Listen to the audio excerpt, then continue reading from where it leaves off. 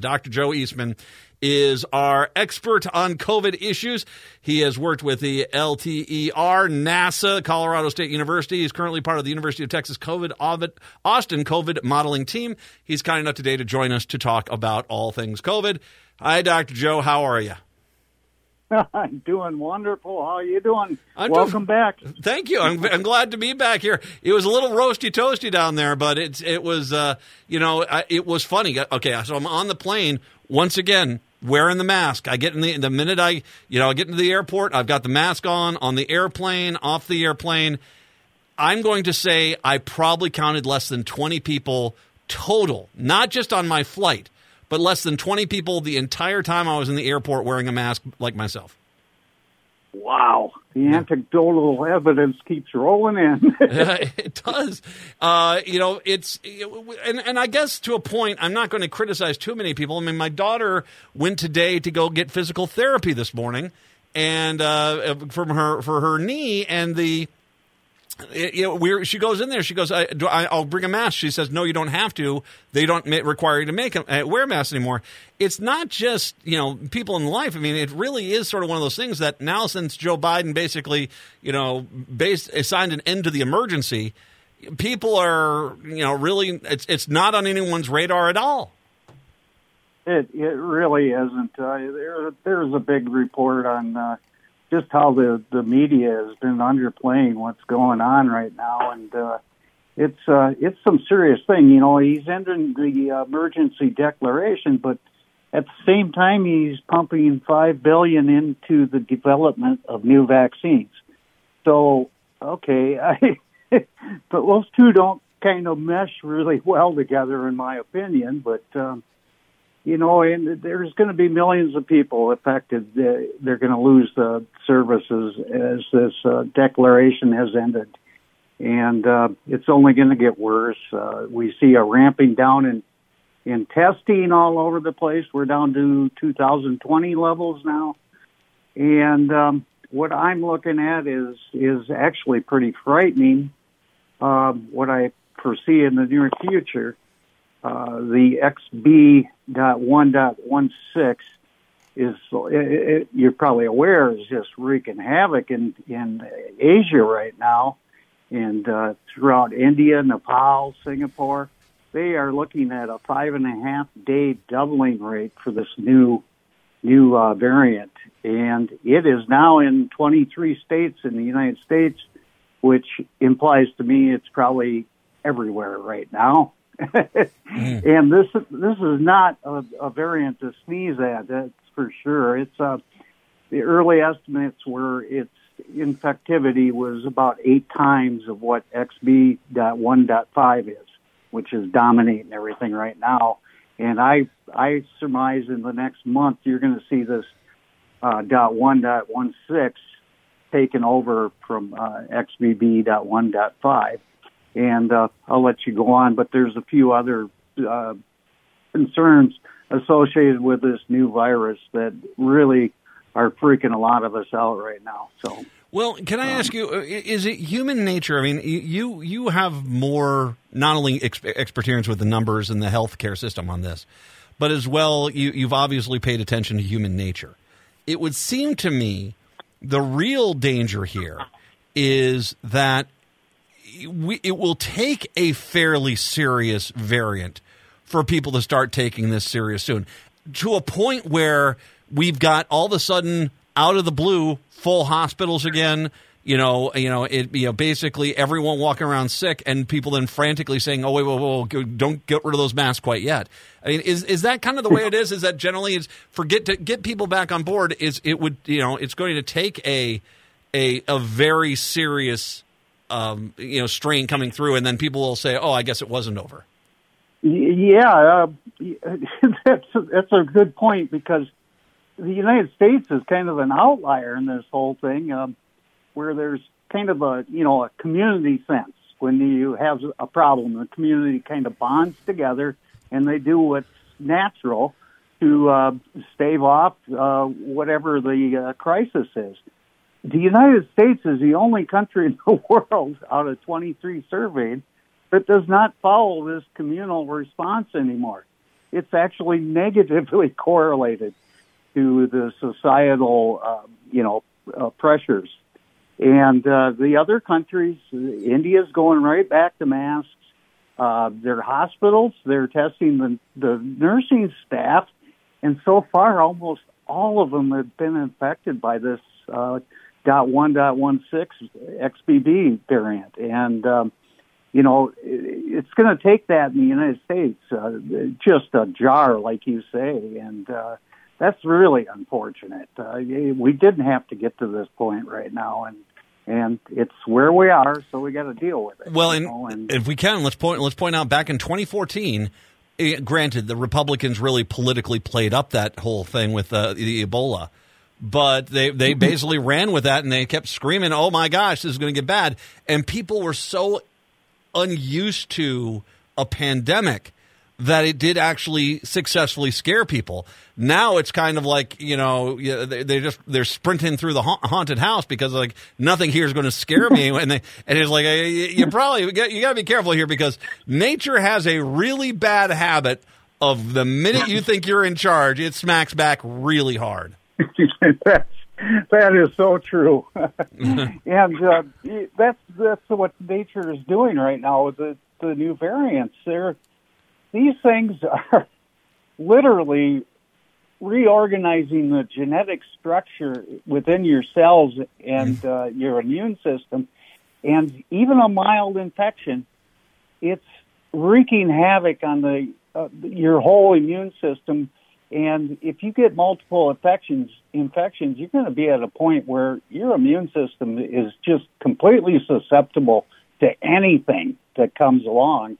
And you'll start noticing other pathogens start to creep up in their frequency and the causes. We have a little trend in upwards in deaths in the United States right now. Once your immune system's shot, there's nothing you can do to really get it back without very invasive treatment that is very miserable from what I understand. And oh boy, that's where we're going right now, and that's a long-term thing. It's not like 5 months later my immune system's back to normal. No, it's not, and it's across all demographics. So we really are concerned about this newest variant, which is herring. You could draw a line from North Dakota down to Texas. And it's mainly in the rural areas where it is just starting to ramp up like crazy. If I can stop you really there, you say it's in the rural areas. Do you think that this is in relation to the fact that there's a lot more people in rural areas that have not been vaccinated, proudly not vaccinated? Is that seeming to provide a fertile playground for this variant? I would agree with that statement. Yes, and it's unfortunate. It's going to wake those people up. Right now, it's Freeborn and Fairmont County in Minnesota are really ramping up right now, and so is Iowa. Illinois is starting to feel the effects, and it goes from Illinois up to the Northeast to New York, where they're seeing these medium to high increases in mainly rural localities, but also like New York, it's in Buffalo is where they're seeing it. In Wisconsin, it's Green Bay area. It's all over the map, and our collective immunity. You may think of herd immunity. We're going to be just fine. We keep getting infected. No, it's weakening your immune system. So the whole net gain is not what you think in terms of increasing immunity. Well, and you said this a year plus ago. When it comes to herd immunity, it doesn't do you any good if you have a vaccination rate of, say, 80% in Minneapolis, St. Paul, and the vaccination rate of some small town is only 32%. You can't average those numbers together because once the virus gets into that town, it still is only a 32% vaccination rate, and so there's no herd immunity to be had. That's correct. Yeah, I mean, you get the natural immunity effect, but now we're seeing that natural immunity effect is wearing off a lot quicker than the previous variants. I mean, we're talking 6 weeks, maybe somewhere in that range. Wow. Yeah, it used to be. Remember when we started this? It was like 6 months. They said you were pretty safe, and it has to do with how this virus is working. The mutations are not just in that spike protein anymore; it's going into the body of the virus, and that's where it's figuring out how to rewire our immune system so that it can infect us more. And that's what we're facing going down the road if we continue on the path we are right now. You said unfortunate. XBB116. Where did that one start? Is that South Africa or was that in India? Yeah, that was India, and like I say, they're looking at a 5.5 day doubling rate over there. Oof. And there's counties in the U.S. that I'm seeing where they're approaching that rate too. So it's here. It's gonna spread rapidly. But the thing is, we have this hybrid immunity of natural and vaccinations that kind of tamp down the outcomes if somebody gets infected. So they're sitting there, I just got mild flu or sniffles or something there and think, but they don't realize it's messing up their immune system incredibly. Yeah. And it's probably going to, if you look at the genetic sequencing in the studies and the evolution of what COVID is doing, that is where it's heading. It's going after our immune system and rewiring it. And, we're going to see increases in other pathogens, I'm sure, as a result of this. You'd mentioned specifically Freeborn and Fairmont counties. What's the situation down there? I mean, it clearly is. I mean, I as much as I criticize the media in this state, I can't believe it'd be as bad as it has been. But when you're talking about it's ramping up there, give us a little bit better of an idea about that. It's, they tend to rank the states and the counties on a low, medium, and high scale. Currently, right in that area, it is on a kind of a medium increase in threat level, or whatever you want to call it. Possibilities of being infected. Some of these rural states, like in Montana and down in Texas, they're all the way through. Like I said, from North Dakota to Texas, there's a lot of areas where they're in rural areas that are experiencing the high increase level, community level. So I can't see this stopping for any reason. And until we get a handle on, like you say, people masking and just doing the basics.